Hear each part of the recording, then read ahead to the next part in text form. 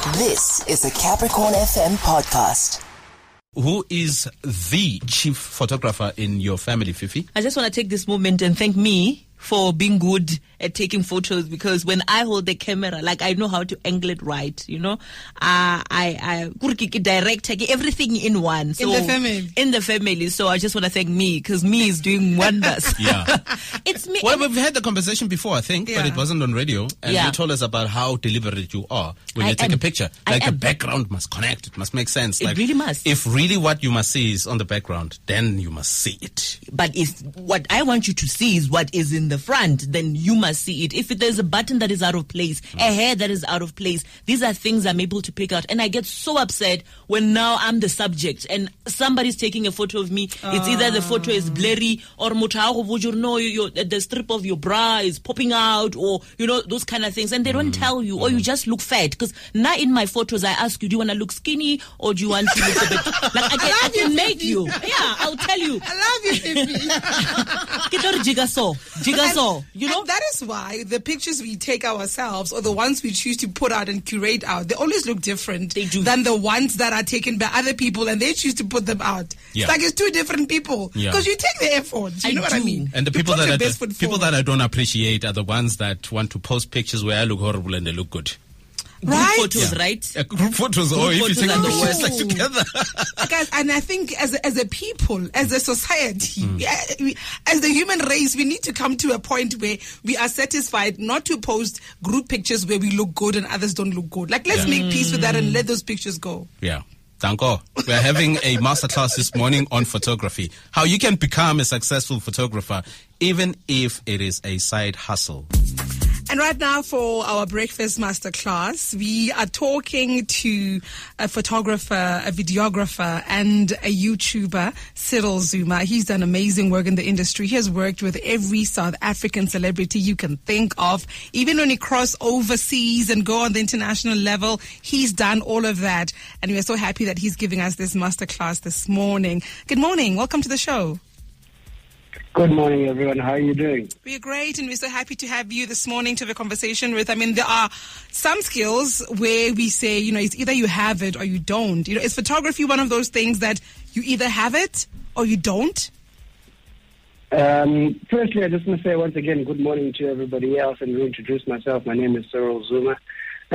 Photography definitely is one of those things that you can learn. So I was working as a digital marketing manager before I became a professional photographer, and I took a keen interest to start learning photography. So yeah, it definitely is something that can be taught if you have a keen interest in it.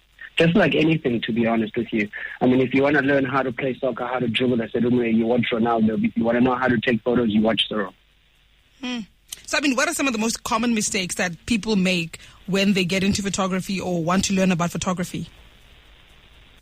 So I'll say this, the business of photography is a very serious business. So some of the common mistakes people get in when they get in is that they don't take photography very seriously. They don't go and register a business. They don't take it as serious as a business. And they think it's just about shooting celebrities and just making money. Look, all of that comes with it, but you actually have to learn the craft, and also register yourself as a business and take yourself seriously like any other business would. So those are the common mistakes I've seen so far, where people rush in very quickly and think this is just a quick money making scheme. But if you make it a business, you can really, really, really make a lot more money rather. And okay, fine. Let's just get into it. Let's do a quick masterclass on how to start. If I want to become a photographer, because you've done a few videos on this and also highlighted how costly it can be to start. I mean, how do I even start on a budget?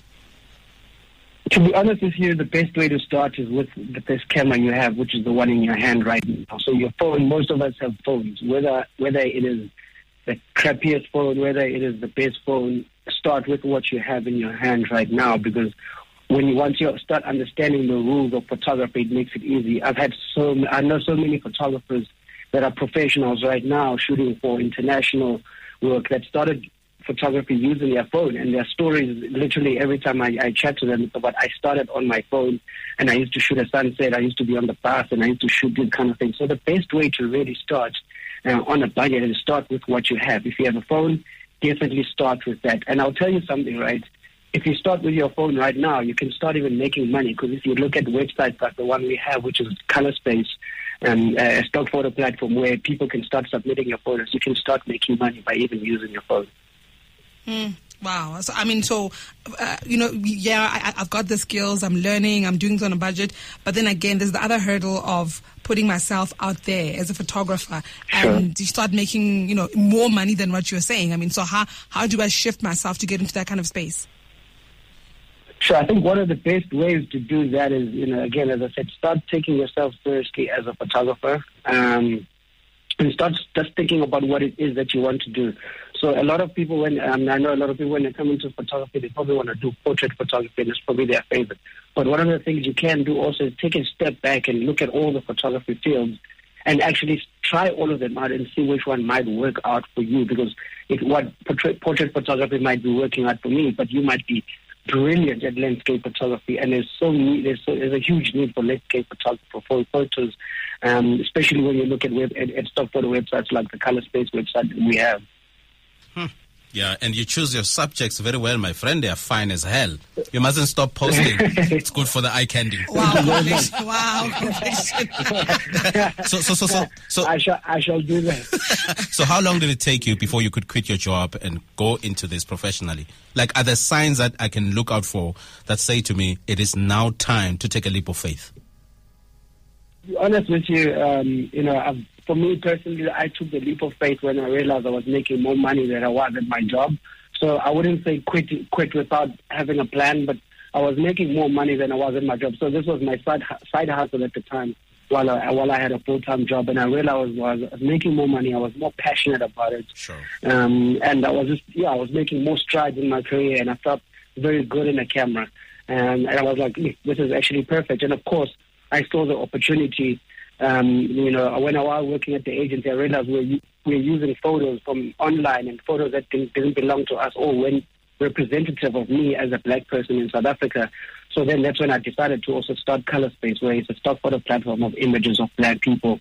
And that's when I really, really started shifting away and seeing the signs. Sure, that's really beautiful, and we wish you more success in your journey. And thank you so much for being generous enough for extending yourself and giving us this masterclass on photography today. We really appreciate it. That was Cyril Zuma, photographer, videographer, and YouTuber. That was a Capricorn FM podcast. For more podcasts, visit capricornfm.co.za.